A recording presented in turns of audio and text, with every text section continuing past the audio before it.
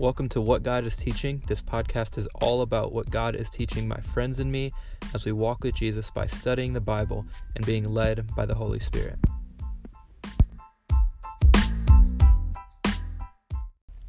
What's up, guys? Welcome to episode 2. So as you could tell by the title, today we're going to talk about what it means to be a lukewarm Christian. And believe it or not, this is actually one of the biggest things that God has taught me so far in my walk with Him.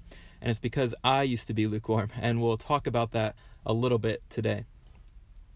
But to start, we're going to start out with a text from the Bible. It's going to be Revelation 3, verses 14 through 22, and this is where the Bible talks about lukewarm people. So just to set the context a little bit, Revelation is the last book of the New Testament. It's the last book of the Bible. It was written around 95 AD, and it was written by John. John is referred to as the beloved apostle. He was Jesus' closest apostle. In the last episode, we talked a little bit about John. We talked about how when he saw Jesus, he fell like a dead man. And this is actually the book that this happens in. So basically, this book is a vision that Jesus gives to John to tell him how things will unfold in the end. There's a lot of tough things to work through in Revelation, but it can be summed up with 2 words: Jesus wins. The theme of Revelation is Jesus wins. Jesus returns to earth, he saves his people, he takes the church home, and he defeats Satan. Boom, Revelation. So the first chapter of Revelation is when John sees Jesus and he falls like a dead man, when we talked about that last week. So this is the opening of it. And then the second and third chapters, Jesus is talking specifically to churches, to 7 specific churches in that time located in Asia Minor, present-day Turkey. So he's talking to these churches, and he warns them, he encourages them, he admonishes them. He says a lot of different things to these churches. But the church we're going to talk about today is the 7th church that he addresses, the last church that he addresses, which is the church of Laodicea. And this is the church that Jesus calls lukewarm. This is where we're going to start today. Revelation chapter 3, verses 14 through 22. I'm reading out of the English Standard Version. And to the angel of the church in Laodicea, write the words of the Amen, the faithful and true witness, the beginning of God's creation. I know your works. You are neither cold nor hot. Would that you were either cold or hot. So because you are lukewarm and neither hot nor cold, I will spit you out of my mouth. For you say, I am rich, I have prospered, and I need nothing, not realizing that you are wretched, pitiable, poor, blind, and naked. I counsel you to buy from me gold refined by fire, so that you may be rich, and white garments, so that you may clothe yourself, and the shame of your nakedness may not be seen, and salve to anoint your eyes, so that you may see. Those whom I love, I reprove and discipline, so be zealous and repent. Behold, I stand at the door and knock. If anyone hears my voice and opens the door, I will come into him and eat with him, and he with me. The one who conquers, I will grant him to sit with me on my throne, as also conquered and sat down with my Father on his throne. He who has an ear, let him hear what the Spirit says to the 7 churches. So let me kind of break down what I used to believe about this text. So the way I had heard it taught was, so verses 15 and 16, they talk about how Jesus says to them, you are neither hot nor cold, but you are lukewarm. I wish that you were hot or cold, but since you are lukewarm, I would spit you out of my mouth. So what I had been taught was that the cold person was the person who was far from God. This person was not a Christian. I had been taught that the hot person was the person who was on fire for the Lord, like the Spirit-filled Christian who is doing everything that they possibly can to expand the kingdom of God. And I had been taught that the lukewarm person was the person that was kind of on the fence. They were a Christian, and they went to church, and they did some Christian things, but they were not all the way committed. Now, the text says that Jesus would rather us be cold than lukewarm. So what I had been taught was that God would rather us be far away from him and not follow him at all than kind of be on the fence.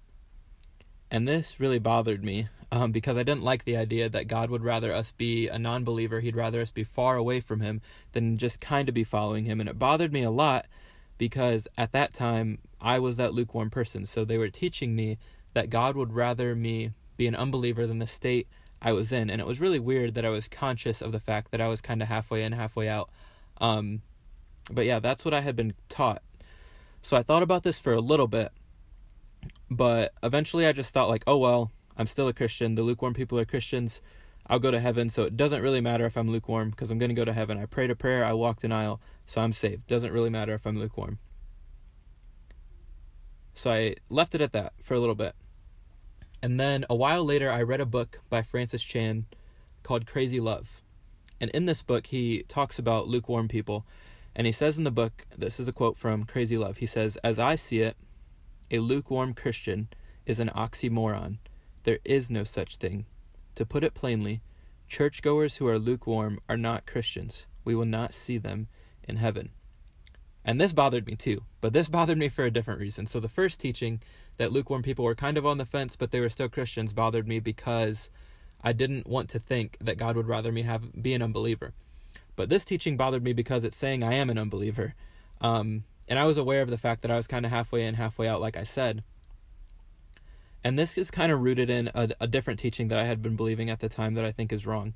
You might have heard it said, like easy believism. You kind of pray a prayer, you walk an aisle, you sign a card, and you're saved. And you don't really need to have fruit after that. As long as you do that, you're saved.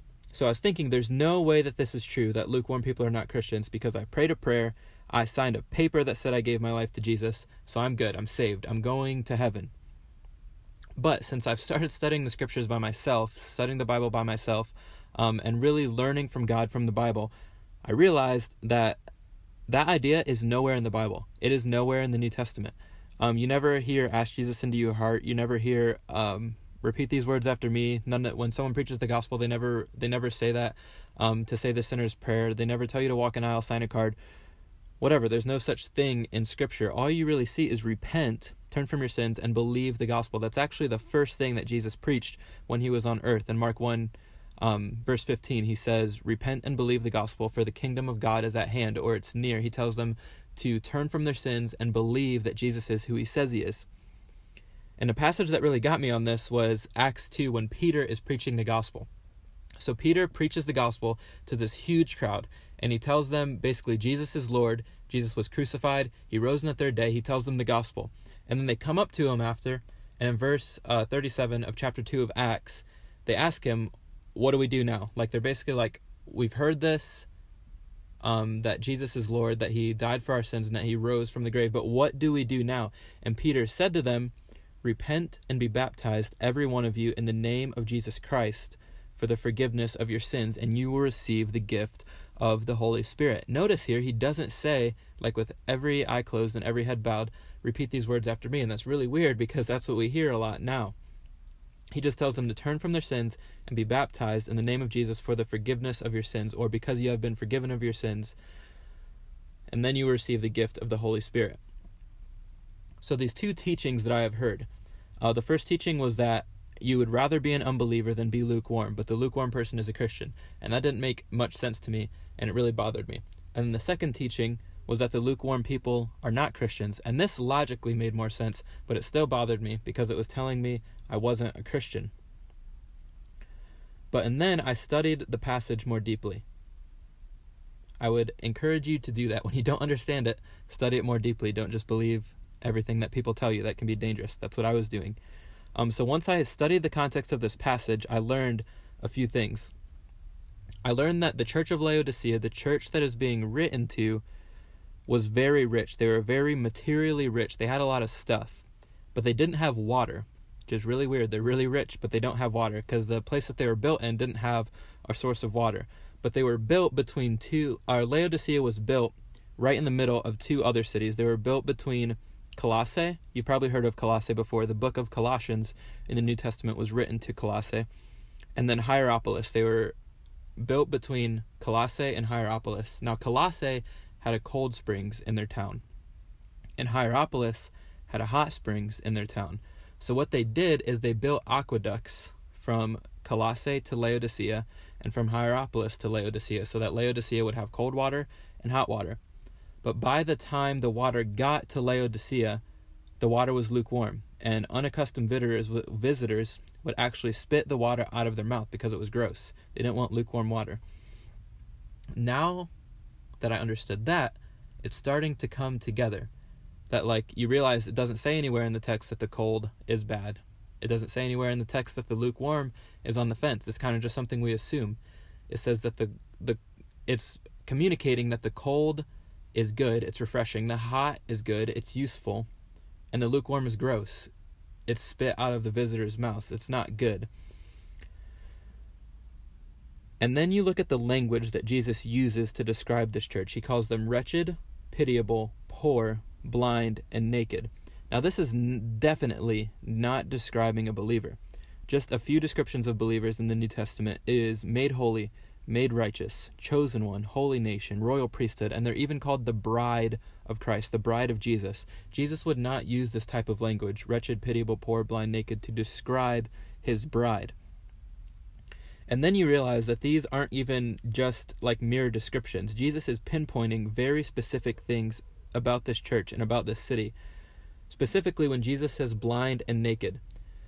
The reason that Laodicea was wealthy, materially wealthy, is because they made eye salve, they healed people's eyes, and they made garments, they clothed people. But Jesus calls them blind and naked.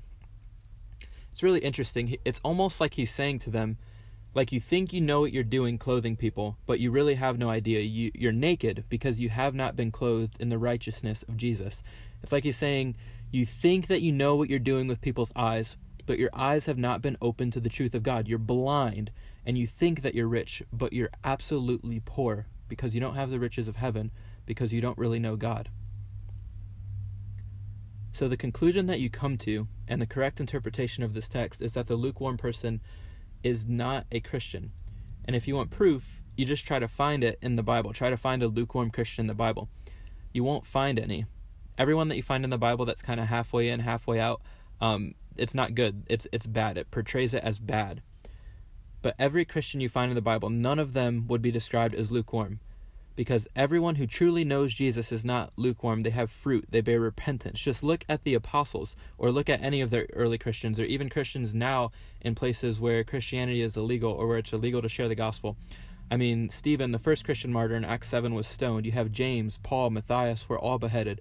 Philip, Bartholomew, and Jude were all crucified. Matthew was killed with a sword. Andrew was crucified in an X, and the list goes on and on and on. Just Christians giving their whole lives to this. You don't really see any halfway in, halfway out people that are following Jesus in the Bible. So back to the lukewarm person. That was me. And I was not a Christian, and I didn't even know it. I was lukewarm. But the crazy thing is that I was doing the things that I thought I was supposed to do. I was reading my Bible. I prayed. I played bass on my worship team. I was a Youth for Christ leader. I was even a student leader in my youth group at my church, but I really did not know Jesus. I was doing all of these Christian things, but I really did not know God. Someone who really knows Jesus intimately is changed in every area of their life. And I wasn't. I had no repentance. I had no turning from sin. Sure, I loved Jesus on my Instagram and on a stage when I was holding a bass, but behind closed doors, I loved my sin and enjoyed my sin so much more than I loved God and enjoyed God. I mean, even when I read my Bible, it was just like words on a page to me. I wasn't treating it like it was alive and active, sharper than any two-edged sword, piercing through bone and marrow like the Bible says it is. And when I prayed, it was more like talking to a black void than meeting with the Jesus that I really knew intimately like I do now. And when I served at my church, it was like more for self-image than anything. It wasn't because I loved the bride of Christ. But my fear is that a lot of people in our churches today are in this state. Actually, Jesus says that this will be many people in the end. In Matthew 7, verses 21 through 23, Jesus says, "Not everyone who says to me, 'Lord, Lord,' will enter the kingdom of heaven, but the one who does the will of my Father who is in heaven. On that day, many will say to me, 'Lord, Lord, did we not prophesy in your name, and cast out demons in your name, and do many mighty works in your name?' Then I will declare to them, 'I never knew you. Depart from me, you workers of lawlessness.'" So these people that Jesus is talking about, these are people that went around saying, "Lord, Lord." When you see a word repeated in the Bible, that's important. They were saying, "Lord, Lord," like in public. They were declaring Jesus, and they were doing all of these things, but they really didn't know God. And the response of Jesus, I never knew you. Depart from me." And this is where I was. I was doing all of these things, but I didn't know him. I didn't know him. So you should ask yourself, is this me? Am I lukewarm? Am I the person who is kind of trying to be 1 foot in and 1 foot out? I mean, I like the idea of Jesus, but I also really love my sin and want to continue in that. And if that is you, you're probably lukewarm. And we've established here, scripturally, biblically, that the lukewarm person is not a Christian. But we cannot forget that it doesn't end there. So many people preach this and then they end it there. You're lukewarm, and then you leave the church service just feeling terrible about yourself. But you can't leave it there, because you can't forget what Jesus says in the next few verses. He says, "Those whom I love, I reprove and discipline. So be zealous and repent." He says, "Those whom I love." He's not saying this to be mean. He's not telling them they're lukewarm to be mean. He's telling them this because he loves them.